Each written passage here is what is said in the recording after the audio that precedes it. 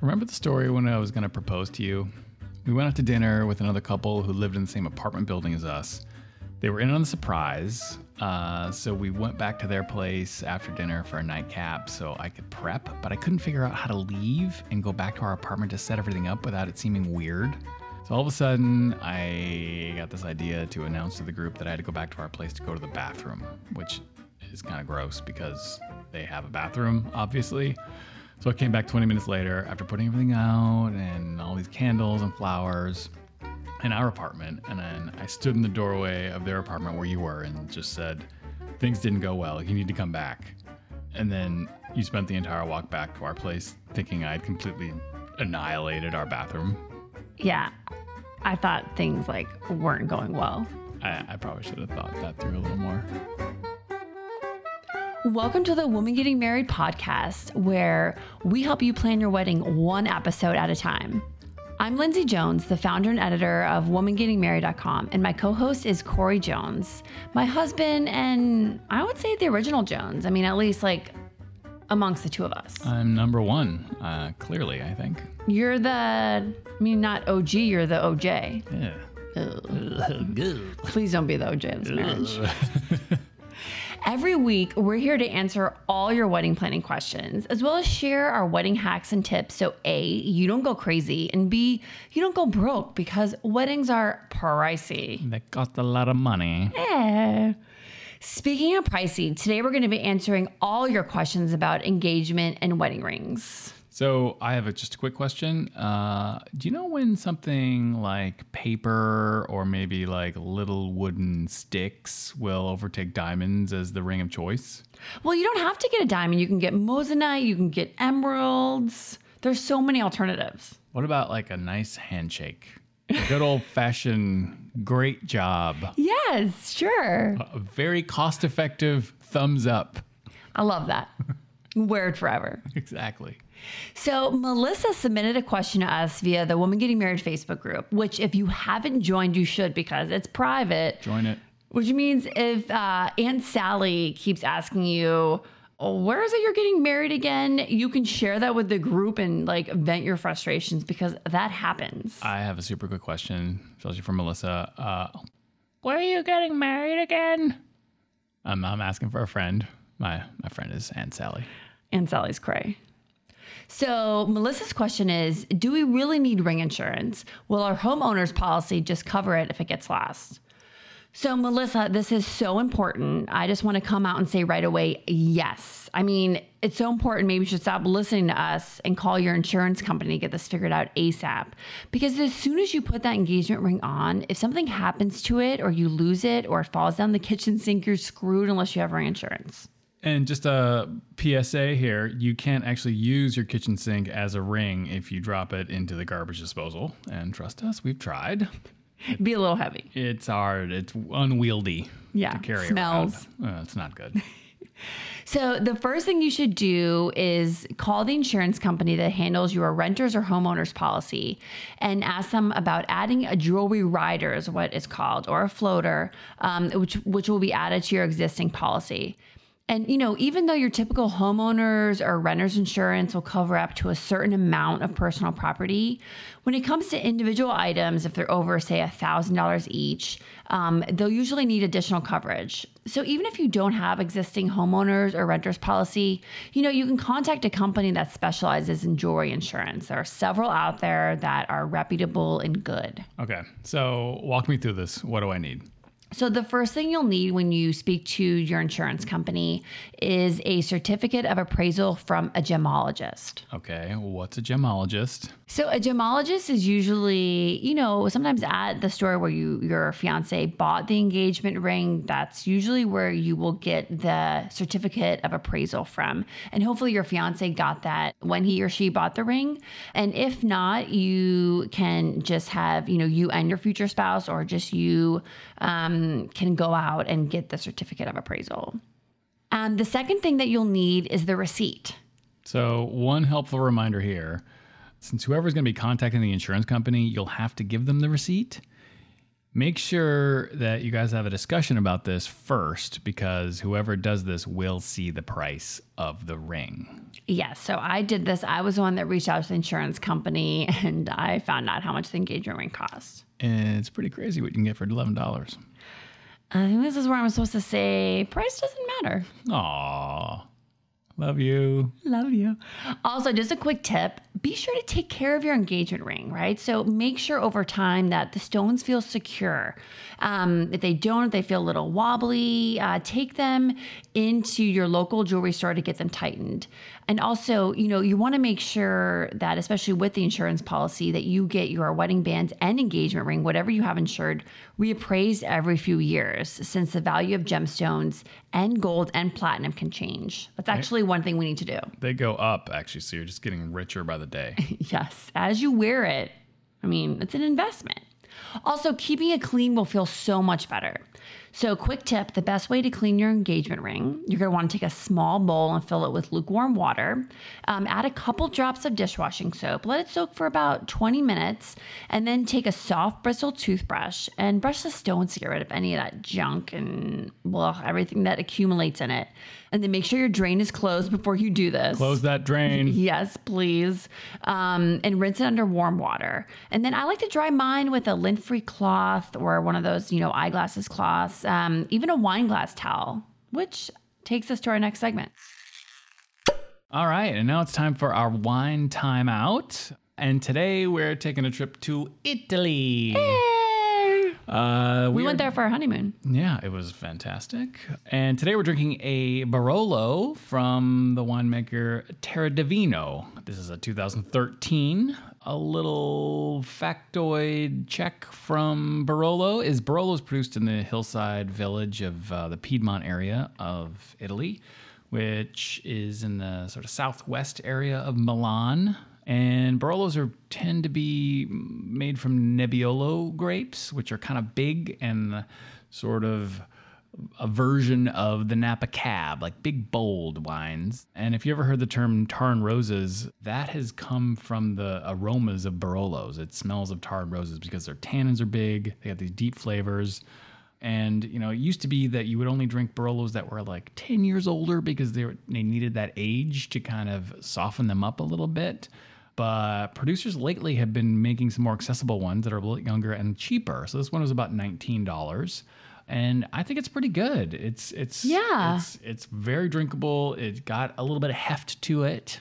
Yeah, I actually like it more. I think this is the second or third time we're having it, but I actually like it more than the first time.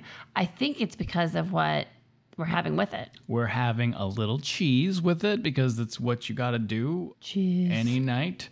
And so what we're having today is something called Death and Taxes by this cheesemaker called Bleating Heart. It's about that time. It is. It's B-L-E-A-T ing Heart, which is, that their little pun. Bleats are what ewes and little calves make that me. So that's their little joke. That was a good noise. I feel like you should make that noise more. Yeah. Yes. Every morning when I wake up. Rise and shine. So anyway, this cheese is really rich, super rich. It's a cow's milk. It's washed. The reason why it's got its name is because it's washed in the rind of a beer called Death and Taxes. But it's like butter. It is like butter. I mean, at first I thought it was too much, but now I'm like into it. I also like eating sticks of butter, so. It's very similar to that. So, but if you ever find this, grab it and then make sure that it gets to room temperature because everything will come, the flavors will come out. It gets pretty soft and it's so delicious. So delicious. It's pretty good. So this next question is a tough one, right? I like those. But I thought it'd be good to talk about in case any of you out there are in a similar situation. It's not super common, but it happens. So we received a question from an anonymous bride about what to do if you don't like your engagement ring. I mean, this is like, ugh. It's a bad spot. Yeah. So, I mean, Corey, how would you feel if you proposed and I hated the ring? I would feel, let's see, what's the word? Well, would you feel it's weird because I actually helped pick out our engagement ring? Well, that'd be like, that's on you, girl. I would feel crappy. But you would have to really hate it to bring it up. Yeah. And, we actually addressed this on womangettingmarried.com, and it was interesting to see both sides take on it. So here's what I actually think will help if you're in the situation. So first off, I really do think you have to be honest, right? I think that that's first and foremost so important in any relationship, and especially when you're getting married, is you have to be honest. If you're feeling something, say it. So I think you're going to want to set aside a time to sit down and talk with your fiance. Tell them how excited you are to marry them, right? Let's talk about all the positive things we love about them. And, I think what you say is, this is really tough to talk about, but even though the ring is beautiful, I'm not sure if you can insert here, setting, stone, color, is the right fit. And ask if it's possible, if you guys can go together to jewelry store where it was bought, and see what the options might be. How would you feel if it was presented to you like that?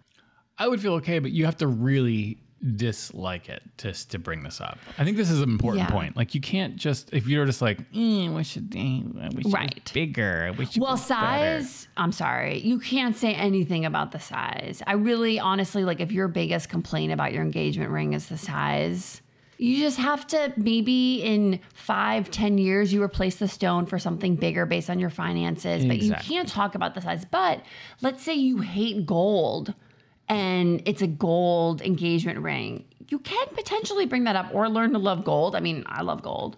It's got to be the only way where it's acceptable for someone to bring this up is if they had a dream ring in their mind their whole life, and this is kind of the opposite of it. Not the size, just the color or whatever. That's it. Otherwise, and then, and who knows the circumstances of the ring being bought. Maybe it was a total surprise. Maybe you guys never went out together or even looked at anything or even had an idea at all. So maybe he was just going fully wanting to spring it on you. Yeah. And if it's not exactly what you dreamed of in the way and the shape or whatever, that's when you can bring it up and maybe, and if you couch it like that, then that makes total sense. Now, if you guys had gone together and he had a sense, then who knows? Well, yeah, right. All bets are off. All bets are off. And also, if it's an heirloom that, say it was his mom's or his grandmother's ring, then that's, a little bit trickier. If it's the stone that you have a problem with, a shape or whatever, and that's not the heirloom, then you can go with, what we were just talking about in terms of sitting down and being honest. But let's say the heirloom is the actual setting, then you might be kind of, in the situation that you're in, and you might have to just concentrate on picking out a wedding band that you love for now instead, and maybe in the next few years, you can talk about things. I do think that you do have to consider the situation. And, again, if it's the size, I don't think you say anything. But if it's the setting or the color, then you guys have an honest conversation. But, like you were saying, Corey, it has to really be something you really dislike. Yeah, because and if it's an heirloom, learn to love it. I used to hate Brussels sprouts when I was a kid. Now I love them. Same thing with rings. I don't know. I think you do have to still be honest to a point. Honest, but still kind and respectful. Absolutely. So next question. Jennifer asked, how do you wear your engagement ring during the ceremony? So here's what you can do. You can have a family member hold it, but don't do that. It's way too risky. I would be nervous the entire ceremony about having somebody else hold on to the ring. So here's what you do instead. Wear it on your right ring finger during the ceremony. It's a brilliant idea. After the ceremony, when you've received your wedding band, you can just slip it back on your left ring finger. Traditionally, your engagement ring is supposed to go on top of your wedding band anyway. They say that way the band stays closest to your heart. Aww. So it should be an easy switch, and it's actually something I do every day. I take my engagement ring on and off in the morning and at night.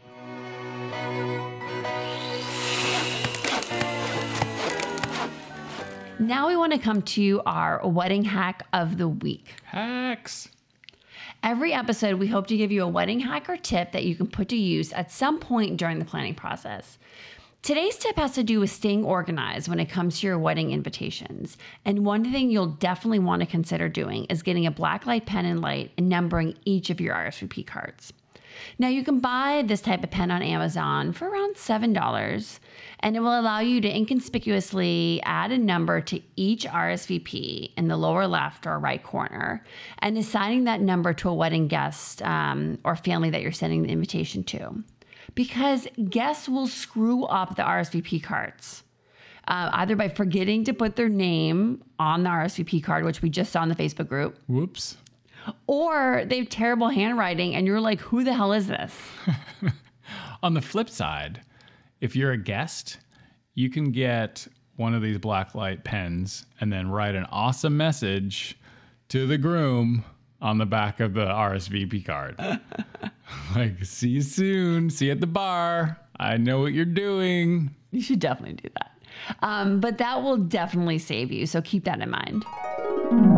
Great. And now we come to this week's couple vent, which luckily it's my turn to vent this week. Oh, don't I get like every week? No. You had last week and now it's my turn to vent. I don't like that.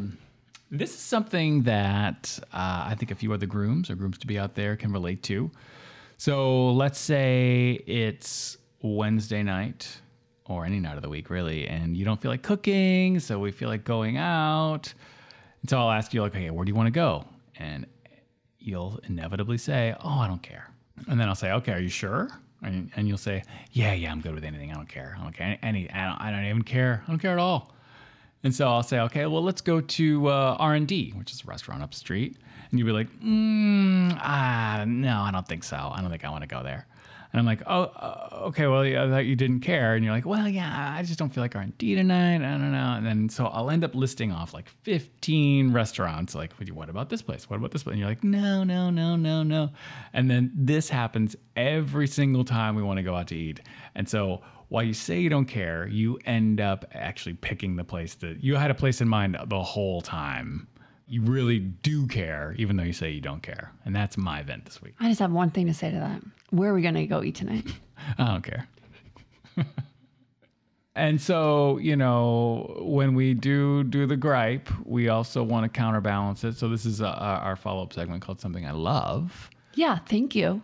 A little yin with our yang. Yeah. And I'm hurt. so you're not really that hurt. No, because I'm honestly like, that's totally happened. You have no defense. I have no defense. I'm speechless. Guilty as charged. Yes. So the one thing I do love though is like when I get home, you're usually home before I am, and every couple has their little pet names for each other, which we're not going to share just yet. We're going to hold that for a later Super podcast. Embarrassing. Later podcast. But I get home and I won't be able to see you, but you'll be in another room. And when you hear the door, you just yell out my little pet name, and it's super cute and in a fun little high pitched voice. And I love that. It makes me warm inside when I get home. It's like smelling warm cookies in the oven. It's like I'm home. If only I baked those. Yeah, maybe tomorrow you can do that too. That'd be great. Thanks so much for tuning into this week's episode of the Woman Getting Married podcast. We'll be releasing new episodes every week, so come back next time to listen to us talk about your wedding budget and the number one thing you need to do to stick to it. Spend more money? No, we're going to help you save. Overextend? No, don't listen to him. Go to jail for debt? We'll see you next time. See you later.